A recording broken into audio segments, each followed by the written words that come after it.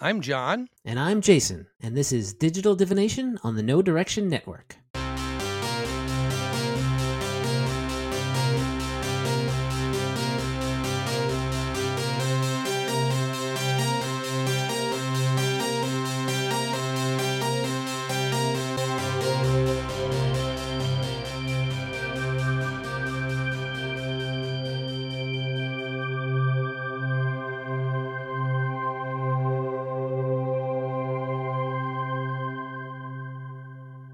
All right, we are back for episode 65 of Woo-woo. Divination.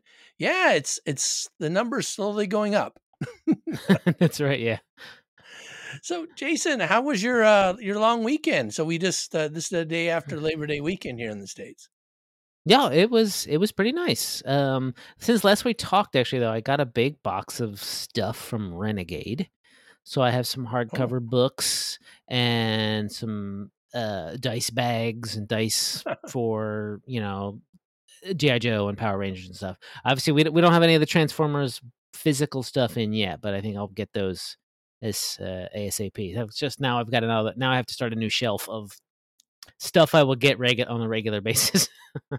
Nice. Yeah. Some nice swag. You do any fun stuff over the weekend? Fun stuff over the weekend. I got my hair cut. I got the bivalent booster shot for COVID, and as a reward, I went to Burger King for myself. Nice. Yeah, so nice. It was nice. So yeah, it's just sort of real relaxing. Nothing. How about you? Well, I'm glad you told me about the bivariant booster shot. I actually sent a message out to my transplant team to ask if I should get that one now, because I've been kind of waiting. Yeah. I've actually had 2 boosters already, and this would be Great. my third because my immunocompromised state, but I haven't heard back. We went up to Camano Island. We have a place up there and hung out Friday through Monday, and the weather was nice. It was just kind of we didn't do anything real work. We just kind of chilled. Saturday was the kickoff for college football. I'm a big football fan, so I watched football all day. I smoked flank steak and a chicken, and we ate. And my daughter and her boyfriend came to visit for the day, and just kind of Labor Day hang out. It was a real relaxing weekend. I had a 4-day weekend actually, so nice and long. Nice. Yeah. But yesterday, so this is one thing I had to do on Labor Day. So the person that was in that seat before, Ron Lundeen, scheduled a game on Monday night, and we were playing through Abomination Vaults over at Ron's house. Though it's the 5e version now because he's gone over to that other place. Now he switched it all over. Made you all remake your characters. Everything. So I was running a champion and redemption champion, and now I got to run a paladin. It's like, but it's not quite the same. Not the same. Yeah. It's not like you can't play a different game when you work over there on that coastal tower. I'm not going to say. Let's never say the name. No. Let's just talk around it. Be funny. Yeah. Well, it was more like he was there. We actually said, hey, you just finished developing this thing for 5e. He developed the Abomination Vaults for 5e. Why don't we go and give it a shot? We were happy to do it as a crew. And since he's over there and he kind of needed to learn the system now that he's writing for it. So, I mean, he knows it, but we thought it would be kind of fun. But, more hands-on experience with it. Yeah. Basically. Yeah. Like anything else. I mean, we're still like, after we're done recording here, we're still playing Starfinder. We have our Intrepid Heroes podcast that we're recording, and we're like level 16 or 17 now, going through Devastation Arc. So it's not like he's like tossing it all aside or anything. That's fair. That's fair. Yeah. But like you, I mean, I imagine you're going to start playing some of this Renegade stuff, right? I gotta start, thinking about running it and playing it. And it takes me sometimes a little bit to spool up to games, because I'm already in a fair number of Right. games and campaigns, Right. and once those sort of come to a natural conclusion, I might be like, well, what do we think about trying out, Transformers for a couple sessions or something? So yeah. Mm-hmm. Well, there's been some discussion around No Direction on the network that maybe we ought to have an actual play from the Essence Oh, system.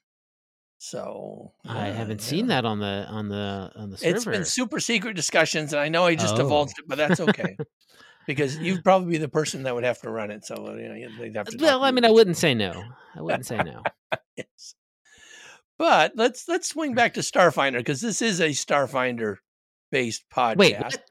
Oh, you took me by surprise It there. is. No. Yeah, you were the senior developer for Starfinder, so you should be aware of a little bit about that stuff, right? I know a little bit about it, yeah. I'm still Yeah, writing it, to be honest. That's something else I did this weekend, was work on some Starfinder freelance. got in some word count. That's good. That's Got in good. some word count, exactly. Well, I was thinking, last time we talked about tips and tricks for getting started with Starfinder, Mhm. and I don't know how this is going to work, but I was thinking what we could each do is go through the process that we take when we're making a new character for Starfinder, just to kind of give an Mhm. example to people to see how that might work out. What do you think about that? Sure, yeah, let's do it. Yeah. Now, do you have a kind of a clearly defined process how you do things, or are you just kind of No, I don't really have a click. Just kind of go okay? at like anytime I make a character for any system, I Yeah, think a little bit about the system itself. Is obviously maybe yeah, points me in a direction. I see something that I like, or if the campaign is like, oh well, we're all playing, outlaws or whatever. I'll think yeah. a little bit in that way. For Starfinder, a lot of times I will. So a lot of times I haven't made a ton of characters to play in Starfinder, to be perfectly honest. But when I think about characters I would like to play, I do kind of gravitate towards fun species of things that I've seen around. I mean, Nice. ooh, that would be fun to just be, a Mhm, walking amoeba or something like that. And then I kind of go from there. mhm. Yeah, Yeah. yeah. One of the things I do is I have a couple different starting points, and I'll Hmm. just kind of mention these, and then maybe we could jump into stuff. So one of them is if I want to play a particular species, like just as you're Hmm. saying, I'll say, oh, I want to. I just got this really cool SRO boon in society play. It's kind of a rare thing, so I want to make an SRO. So I'll kind of build something around that. Um, I'll have a group that has a missing spot. So I say, okay, I Hmm. need to do a type of character. They need a caster. They need a support character. They need a tech character. They need a frontliner, whatever it is. Hmm. Or I'll have a name. I'll have Oh, a start with a name name. from something that, oh, I really want to make this a character with this name.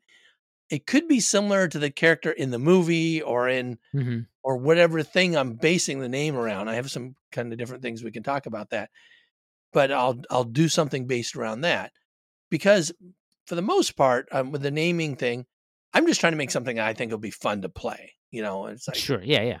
whatever. So those are kind of my basic ways. Do you want me to kind of go through how I would build a character? Yeah. Start Okay. us up. So one of the things I have to say is that this has changed a little bit since the pandemic because I used to start just with a Starfinder fillable PDF, right? Mm. So a character sheet, and so Hmm. you can actually Google Starfinder fillable PDF and get one, and that's how I did it. I got one. I actually just copy that one all the time, right? Yeah. Um, but once we started going online, I started just building them right into Roll20, Hmm. right? So I have a lot of characters. Yeah. I've never made a character sheet. I just built it in Roll20.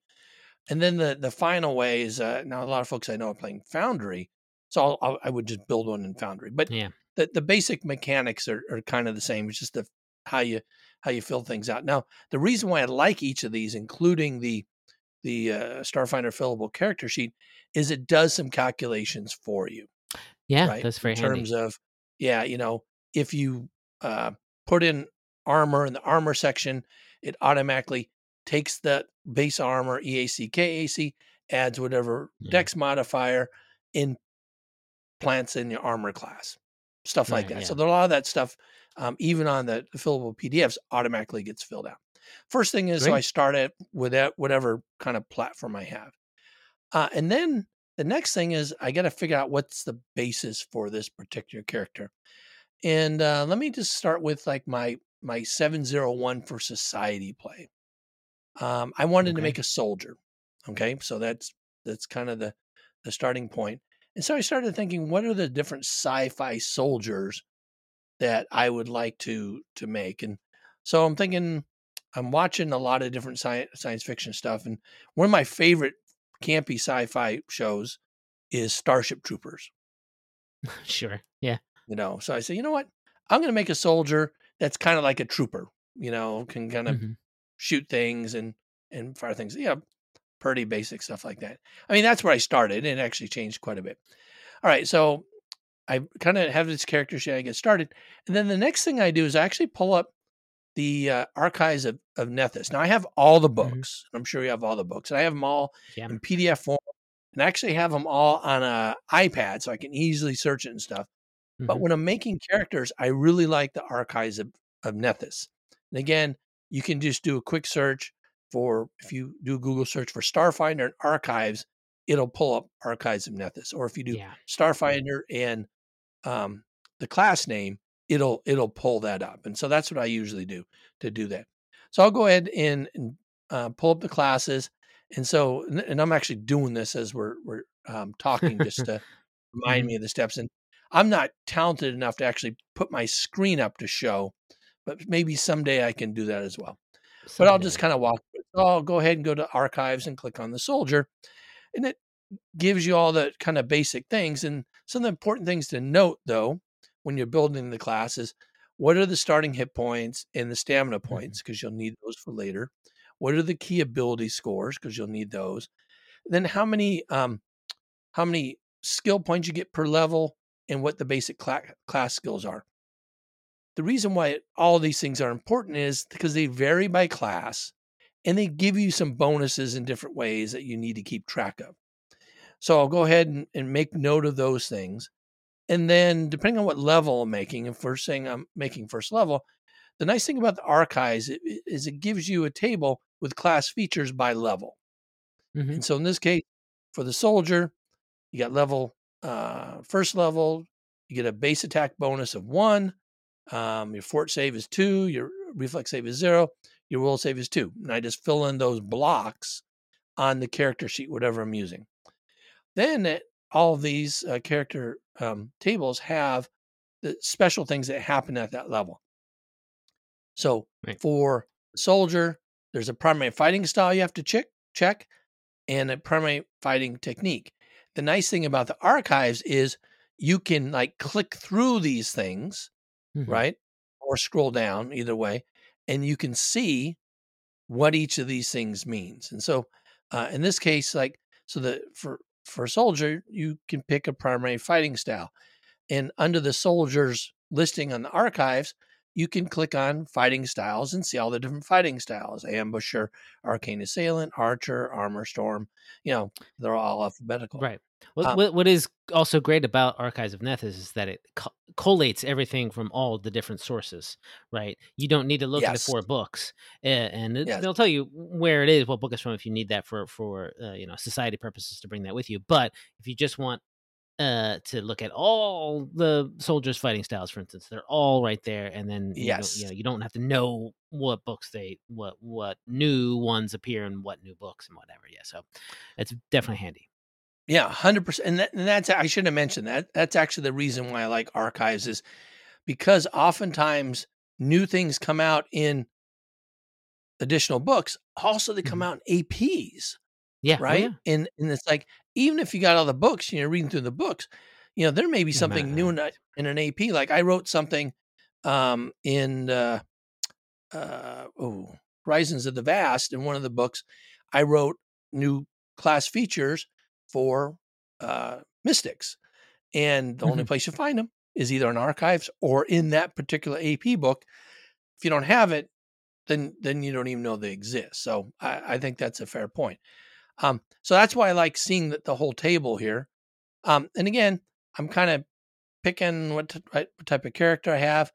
And, for some reason I got in my mind initially that my soldier would be strength based because he'd be hitting stuff and everything. And I built it when there really was only the core book out. So there wasn't any other book. Right. So based on the limitations there, I went with a blitz soldier, which is kind of neat because it gives you increased movement speed, and it gives you plus, I think it's a +4 on your initiative, right, with a blitz soldier. So it gives you some bonuses right off the back, and then there's some additional things that come down there with it. So again, kind of picking a class and picking, the subspecialty, whatever it is that you have to do with that. Now, given that I've decided to go with a soldier and it's going to be kind of a frontliner melee type, the next thing I would start thinking about then is what species that I would want to go to. And again, this is something that Archives is nice for showing all these things, but there's actually somebody who's compiled on Reddit a Google sheet that has all the Starfinder species and the ability bonuses that they each get. Yeah. And again, I just Google that. I just Google Starfinder races and ability scores, and that pulls up a link to this. And they update it pretty frequently. And so this way, if you know that you want to really focus on strength, then you could look at, okay, who all gets a modifier for strength? Now, a lot of things get 2 modifiers and 1 negative. So it depends on what you want to do with that. Now, given I was just starting out and I was thinking Starship Troopers, I actually made my first character human, which case I get a +2 to whatever I want. Yeah. I put it on strength. Now I've made subsequent soldiers. One of them is a Dragonkin, again strength base, and the nice thing about Dragonkin, it gets a +4 to strength, so you get a lot right off the bat. But you don't get any other pluses to other things, and you get a minus. So anyway, picking a race or species, they're called one thing a lot of times, but then I don't really know the appropriate term. Well, what was the plan in the final days? We were working on the book, which has only been fairly recently announced, of Interstellar Species, right? Which I'll tell you, I know that we'll have a nice. It's like 4 pages long, or something like that. That is essentially a list of every playable species in everywhere, basically. A little picture of them, and a little like 1-sentence description, and then I think like to tell you what other book you can find it in, and so that's going to be really handy for this if you want to have a nice visual aid. Nice. But in general, sort of like race is kind of a legacy term from Pathfinder, and the first edition of Pathfinder in a lot of ways, and we were always, at the beginning, we kind of wanted to even change it, but we didn't. We didn't feel the I don't know. There was too much history or inertia there in that sense. But every time we would talk about it, sort of internally, we would say playable species. Is a new playable species in this book? Yes, it is. And we may even say that in like marketing terms or whatever. But then it would be called racial traits, right? In the sidebar, right? And you get racial bonuses, right, to certain skills or what have you. So with Interstellar Species, well, I went like, let's all just start saying species from here on out. That's what they are. That's good. It's, Pathfinder 2 has already gone to ancestry to replace the word race, and that was a positive change, and we wanted to have a similar positive change. So I would say from now, and then I think in Interstellar Species, there's a sidebar that says from now on, the books will say species, and it'll say +2 species bonus to athletics or whatever.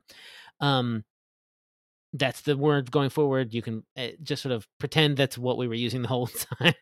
Obviously we're not going to, they're not going to go back into the PDF. They're not even go back into the PDFs or obviously not the print stuff to replace that, but we can all just sort of all just sort of Right. agree to delude ourselves collectively and saying, "Oh yes, we always said species, and that's what it always will be from now on." Okay. Yeah, somebody actually corrected me like last year on something like that. Hmm. And I'm thinking, man, so have I been reading it wrong the whole time? But No, it's thank you for that yeah, clarification on that. it's written that Yeah. way, but we all like Yeah. to pretend it's not. Yeah. Yes. Yeah. So getting back to where I'm at, that's kind of basically how I picked the class and things like that. Assigning the ability scores for most classes, you'll have just one. Some of them you can pick between the two. Soldier can pick between Dex or Strength Right. is a Key ability. primary key ability score, which helps you determine resolve points and things like that. Mhm. So usually I buff that up. One of the trade-offs that you typically have to look at is, do you want to um, keep it like at 16, which is a good number, or do you want to bump it Right. up to 18? When you bump it up to 18, that really costs you a lot across the board doing the Yeah. point buy. So I usually go for having a 16, maybe two 16. So like a soldier might have a 16 in strength and a 16 in con, and then a Yeah. 14 and a 12, or you could have a 16 and a bunch of 14s. Um, it really depends on if you're trying to min max or make a Mm. well-rounded character. After that, there's quite a bit about what type of equipment you want to pick. In my case, one of the things with a soldier strength base, um, if you always got to be up close in the action, if something is high above you, you can't reach it. So one Yeah. of the things I really got into was thrown weapons. So Mm. I really like the star knives and the fact that you can Yeah. have a called or a returning fusion at level 1 relatively cheap to put on it makes that you know endless That's a ammo good for yeah. you, and it's Right. all you get add your strength modifier to hit and to damage. And so those are the kind of things I think of as I'm equipping and whatnot. And star knives are really canonically, a piezo thing in a lot of ways. Yeah. Yeah. Yeah, and they've kind of Paizo's actually developed a couple of things afterwards that are similar, and the singing discs. So basically, Hmm. it's a disc that you can throw and use like a star knife, but it does sonic damage instead, which Yeah, yeah, yeah. that's something that wasn't out originally. It's like, oh, now I can do energy damage with my Mhm. throw-in weapon that uses Yeah, yeah. strength and everything. So that's, I'm not going through all the different parts, but that's kind of the basic approach I take. Picking a class, picking kind of what type of flavor I want to have it, and then basing a species that I Mhm. think Yeah. fits that well, distributing the ability scores and things like that. What about you? What's your approach for doing something similar to this? Before I get into this, can I just tell you a quick thing that I learned while you were talking, and I sort of was looking at soldiers. I have Archives of Nethys open as well, and I Yeah, was just yeah, kind of sure. clicking through, and I saw something that I hadn't seen before. There's like a soldier style that's in thinking Tech Revolution called like Powerhouse something or other. Yeah, And I was like, oh, I've never seen that. I was kind of curious, and then was like, oh yeah, you get to punch people with dashkos and really really hit people really hard. yeah. And this is when I learned that you can't make attacks of opportunity with unwieldy weapons. Oh Something I'm yeah. pretty sure I didn't know until just now, and I'm pretty sure have let Oh players make attacks of opportunity with unwieldy weapons as a GM at least once. Ah, it's one of yes. those little tiny rules that if you're not paying attention to, they'll fly right. And Well, it, in a way, it doesn't really matter too much. But yeah. yeah. It's funny you mentioned that because that's something we have a couple people in our local group, and one of them Mhm. is a real stickler for small things like that, Yeah. and that's how that and the stacking of operatives edge with other Right, insight because it's an bonuses. That's how insight we learned, bonus. oh, we can't do all those things because Yeah. basically it makes it OP. And the thing with unwieldy weapons is they typically hit a lot harder Yeah, they do big die than a damage. standard weapon, right? And oftentimes they're two-handed. So to kind of make the trade-off, I think that's why they make them unwieldy and you can't Right. do the attacks of I opportunity. always I just don't thought it know. was you Yeah. couldn't do it was only you couldn't do 2 attacks per round. You couldn't do a full Yeah. attack Right. with an unwieldy weapon because they do the big die of damage, and it makes sense to me, Yes. but I didn't realize it was also opportunity attacks, which is, Yes. uh, Interesting. So okay, you've made your, let's say for sake of argument, you've made your we're in the same group with this, right? And you're making your Yeah. soldier, and maybe even one of the again for sake of argument, you've made your dragonkin, the dragonkin version of Okay. the soldier. I think if I was in this campaign, I hadn't yet come up with an idea, right? Yet I would kind of be paying attention to what other people are doing. Like you said, sometimes I'll fill in the blanks, and I haven't yet, or I might just be in the process of flipping through, and then someone will say, "Oh, I'm going to play this." That might spur me on the on a route to making my own character. So, what I'm thinking is that I would be like, "Hey, John, what if I made a Riforian and we could be best buds?" Yes. You know, Yep. you're a cool, you're the tough soldier who's doing the thing. I'll be the smart sneaky type or something like that. So I will start by looking at Riforians, and looking at what their bonuses are, and And minuses. And why I know they've got a couple of them. Riforian? You have to say why. Well, lore-wise, Riforians and Dragonkin both come from Triaxis, and Yeah. there is something called the Skyfire Legion. And I may even ask you, hey, do you want to be part of that? We may have been part of the Skyfire Legion, which is a kind of a mercenary group. That was actually the Skyfire Legion is introduced actually in Pathfinder back in the Reign of Winter AP, when that AP goes to Triaxis, which that bonkers AP, and talks about how that's a sort of a group of forces where the native Traxans would be riding dragons. It was sort of a take on the Dragon Riders of Pern with winter stuff mixed in there, basically. But we sort of in Starfinder took that a step further and being like, oh no, I have Dragonkin. Oh, instead of them riding, they just become like sort of like bonded buds who fight side by side and complement each other's stuff, and it's almost becomes like it's a relationship for sure, but it almost becomes in some ways it's sort of it's often played like it could turn into a romantic relationship or but it is it's a close relationship. It's closer than you would be with some other member of your adventuring party, like in a way that like partners in the FBI or in a police force would be sort of like, oh, this is who I work with. So that's why I might pick Riforians, and I would look and sort of, I know that there's some trimorphism there a little bit, but I don't think I could actually just look this up if that has anything to do with their stat bonuses or what have you. But I think it's just some of them get cold resistance and some of them get heat resistance. Yes. Yeah. So they're basically all +2 con, +2 wisdom, -2 strength. So I'd be again.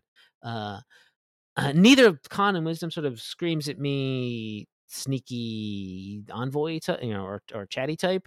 So doesn't really matter. I would probably keep that in. I could go mystic. No, I don't know if I really want to do that. Well, I could do it. Let's just say no. Because I want to help you with the fighting a little more. I guess I could. There's a lot of newer mystic connections that are in a whole bunch of like things like Galactic Magic and stuff that might actually be more battle oriented, right? What the heck? Let's just see what mystic, because I also like casting spells every so often. So let's use Archives of Nethys's list of connections and just kind of skim through them real quick. Do I want to be a crusader? No. Well, I'd most likely be asking you questions about your character at this point. I was like, what do you think? What do you see? What do you see your Dragonkin is, are they kind of like did you pick Star Troopers because you want to just fight big monsters, or do you have like, I like the military portion of it? Oh, my Dragonkin is different bases. I wanted fair enough. Yeah, and for whatever reason, yeah. But I'll tell you, so my Dragonkin I wanted something with a lot of reach, to use reach weapons, because I wanted to use a very specific feat that came out in the character operations manual called Spinning Cleave. Ooh. Are you familiar with that? No, not intimately so. So with Cleave, normally you only can hit things that are adjacent to each other. You can cleave into it. Yeah. If you have Spinning Cleave, you only have to be within your reach, and you can cleave to the next one. If you have Spinning Great Cleave, you can continue to hit things until you miss. And if you have a 30-foot reach, I wouldn't have that one, but say you had a 15-foot reach, right? Yeah. Then you're hitting a lot of stuff, threatening a lot of stuff. that's my reach, Dragonkin. Just kind of scrolling. I mean, the impetus when you pick Mystic is just go with the healer connection and just make sure that your buddy stays alive. Might go with that. Might go with the medic, sort of some field medic background stuff, and just be. And this is all just coming to me. I'm just sort of making this up as I go along here. And do the kind of sarcastic, just sort of thinking about MASH all of a sudden, and go with Hawkeye's kind of like, I'm gonna patch you up, but I'm also gonna be snarky about it. Oh, you got yourself shot again, you dummy. Here, let me bandage you up, or let me heal you with my spells. So yeah, I think that's what I'm thinking, that I'd go with that, and then just sort of continue to build from there. Put the, like you said, do the ability score build, ability scores generation, and then start picking gear and stuff like that from there. Now, you mentioned the medic. I have a question about that. Oh, yeah. Is that something that you worked on, put together? I don't recall. There was isn't there a couple? There's like, the battle medic. Yes, I did work on that one. So there's a medic, There's a battle medic theme. Yeah, no, I'm looking at that. And then there's a medic archetype, right? Yeah, the medic archetype. Now, there's something really interesting about this, and it's the second level ability. It's called Doctor, right? Whenever you use equipment or your abilities to restore hit points to a creature, any surplus healing that is required beyond what was required to get them to maximum hit points restores as stamina points to that creature. And so the question I have, and this is something that I've seen debated, is what if a creature isn't down any hit points? Does it all straight go to stamina, or do you actually have to heal at least one hit point before it goes to stamina? I remember this question as well. And I don't remember if it ended up on the FAQ or not. I think there was a small debate in the cube. Any definitive from a Paizo person. I've seen people kind of interpreting it. This is what we believe, because one of the things it says is when you use your equipment or your abilities to restore hit points, so you use them to restore. So it seems like maybe you have to restore hit points. You have to die. Yeah, I think was the intent. I mean, yeah. I mean, look, here's the thing. If you're down to, you don't have hit point damage, I guess if you don't want to spend that resolve point, but some of those medicine, a lot of the sort of like tasks of medicine to restore hit points to you take like 10 minutes or whatever. Right. At least the basic ones. So it does seem like you're not gaming the system as much as you might think you are by saying, oh, you have 0 hit point damage. I'm just going to do this. I'm going to use my first aid kit and just do a medicine check. Not to, it doesn't cost me anything except for the not spending the resolve point, I guess. If you combine this though with your healer and you use your channel ability, you can now give stamina points back to everybody party, regardless of their hit point status. And so I've seen this played both ways. And I have a medic that is a mystic that has this, and I would like to play it that, all the surplus is surplus. I don't have to heal you anything, but I don't really know. And so I think I do think the interpretation is you have to do some healing. I think the intent is to do some healing. Again, I don't feel like it's that. Personally, I don't feel like it's that wildly unbalanced to go from I've got 1 hit point of damage and I get 10. I get 10 back, so I have 9 stamina, to going from 0 hit points of damage and having 10 stamina, because that stamina is going to go away so fast if you don't do other things to boost it back up, right? And you got to a point where if you're doing tons of healing, it's just sort of like, why don't you just get it all back by resting? I don't know. Right, but if you're in a big battle, yeah. Right, so an envoy is limited to one time. They can do inspiring boost or inspiring oration to heal everybody, right? Yeah. the medic, because you're using your channel, you can do that multiple times. So it is a really powerful thing. Doesn't healing channel take 10 minutes? No, that is an in That's combat healing thing. touch. That's healing touch, Yes. I think is what I'm Yeah. thinking of. Yeah. Healing channel, you can use it is various type of actions depending on the range you want to do cover. Anyway, that's a small nuance. You brought up the medic. I was hoping that you might have a definitive answer there for me. Not sure. Oh, you mean the Mystic Cure spell? Hold on, wait. There are abilities. I keep forgetting that connections also have ability. They have the healing. Yeah, channel. the connection. Look under the connection. Okay, yeah, I always thought that was. I always thought the healing channel ability of the healer mystic was an interesting insight into what Pathfinder Second Edition's heal spell would become. Right. It seems like it a lot, and because yeah. it's based around resolve points, you can do it an awful lot in combat. Right, every round.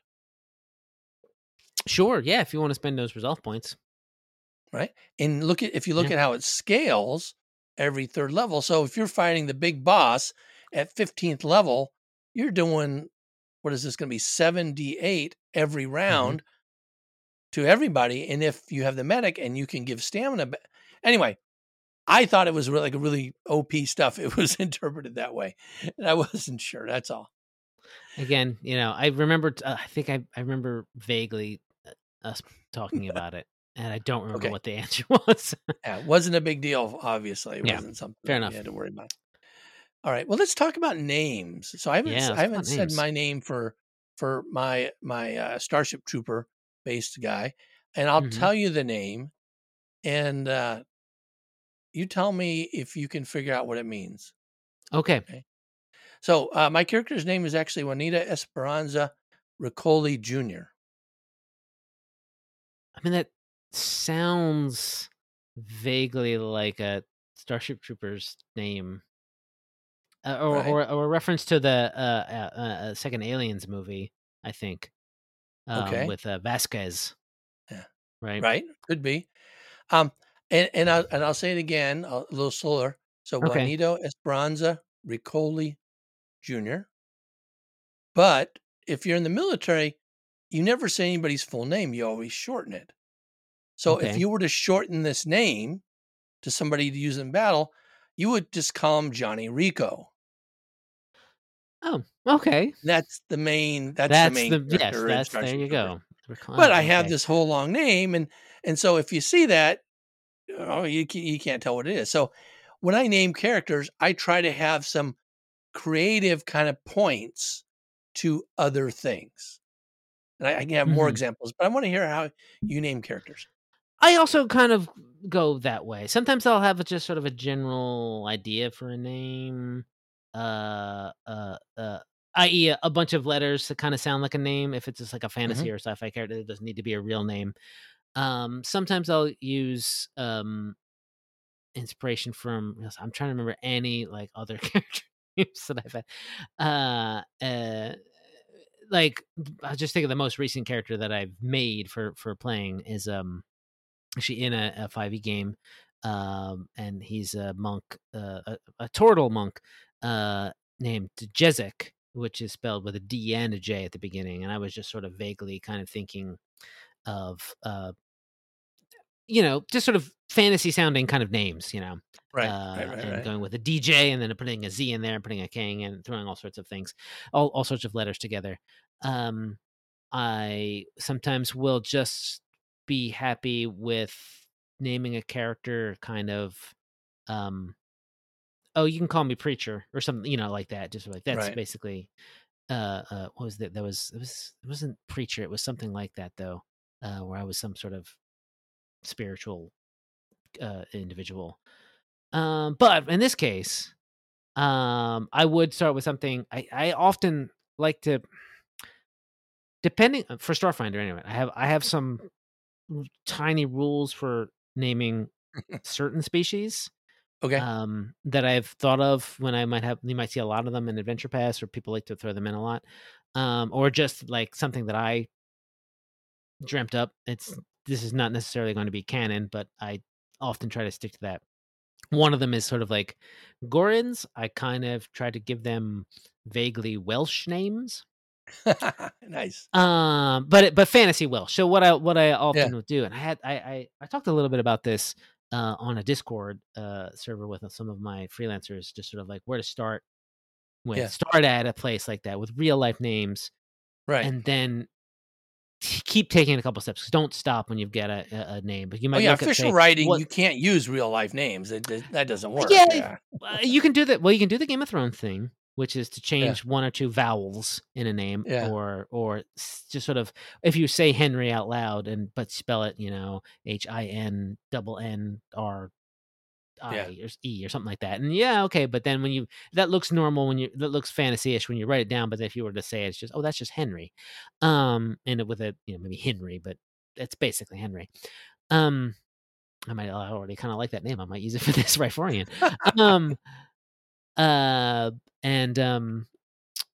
But I do have a sort of a thought of like I have named a couple NPC Riforians through adventures, and they kind of it's tricky because there's only so many of them. There's certain things like also like what were they? The fetchlings, the Kyle, the sort of shadow-blooded humanoids, mostly humans, was also like, well, start with names that kind of sound like Shadow and Umbrage and whatnot, and kind of like play from there. Right. What I might do though is also, you go to why not go with a Russian? Let's go with Russian to English. Vesks kind of have this sort of vaguely Russian-y kind of Right. names Right. too, right? But thinking about Riforians and Triaxion was always a sort of a very wintry planet. It's still back in its wintry phase in current Starfinder. Oops, I did it the wrong way around. Do it the other way. Oh boy, I didn't know the Russian word for winter is Zima. Oh, that's interesting. Yeah. One of them at any rate. Obviously, there's going to be sort of like words. I'm doing this live. Okay, so something like this. So I would look at this. I started just putting cold, and the Google Translator Russia came with Kolodno with a K and an H. And I'm already liking K and H together. I'll throw a K. I'll throw an H after a K all the time. Right. That's but then I don't want to necessarily be exactly. Well, for a home game, I would do that. I would probably just say, that's my name, Right. Kolodno. Yeah, that's different. I think when you're writing for publication, yeah, right? Writing for publication, you actually have to check to make sure it doesn't mean something. Exactly. Right? Yeah. But for home game, and that's what I'm talking about. I'm talking about for playing. Sure. Yeah. If you're the type of going to make a reference to Johnny Rico, well, it's all good. Right. Well, so I will probably really just do that much work for a home game. I'll pick like an adjective. I'll pick a language that is appropriate to the sort of the thoughts of whatever character I am. Do a couple of words in it, translate, find something that's good. Maybe chop off a letter or two anyway, or just kind of go with the sound. Because sometimes, you're going to say something that's technically another language. In English, it's going to be sometimes difficult to do. Right. And I want to be able to, so maybe I'll just go with Colo, which kind of sounds like cola. So I might think about that, think about that. And do I want that to sound like that? But it's also fine. Colo with an H is pretty, I think, good enough for a home game. All right. Let me give you another name. And I'm actually always curious if I'm outsmarting myself in coming up with these names. So this is a little bit more straightforward. Bishop 2K7. It's an Android operative. Is that a chess move? It is a chess move. Do you know where it's from? No, I don't know chess moves well enough. So this is the chess move that was used in the original Blade Runner when I don't remember his name. Rutger Hauer's character is trying to get in to meet the guy that created him. And so he brings a fellow who's playing chess with the creator guy, and that's what he says, Bishop to K7, right? So that's kind of one homage, right, to replicants in Blade Runner. Bishop is actually, in the comics, is actually a kind of operative type of thing. In the movies, Bishop is a fixer or an assassin, played by Jason Statham. So it's, to me, it kind of covered a lot of ground, Bishop 2K7, sounding like an android, but having a couple different meanings. And so that's actually one of my favorite names. That was my second character that I made for Society to Play, my android operative. Again, we didn't have a whole lot of other things out there. And Sure. Yeah. Yeah. Cool. So do you have any really fun names that you've used that? I was trying to think of, because for some reason I'm drawing complete blanks. I mean, they're just sort of fun. I mean, nothing like, I would say, super clever. Some clever. It's like, I'm trying to remember the name of this Minotaur character that I played, which is essentially, I don't think I called him Keratos. It was like an ancient Greek set of setting. Yeah. I may have called him Keratos.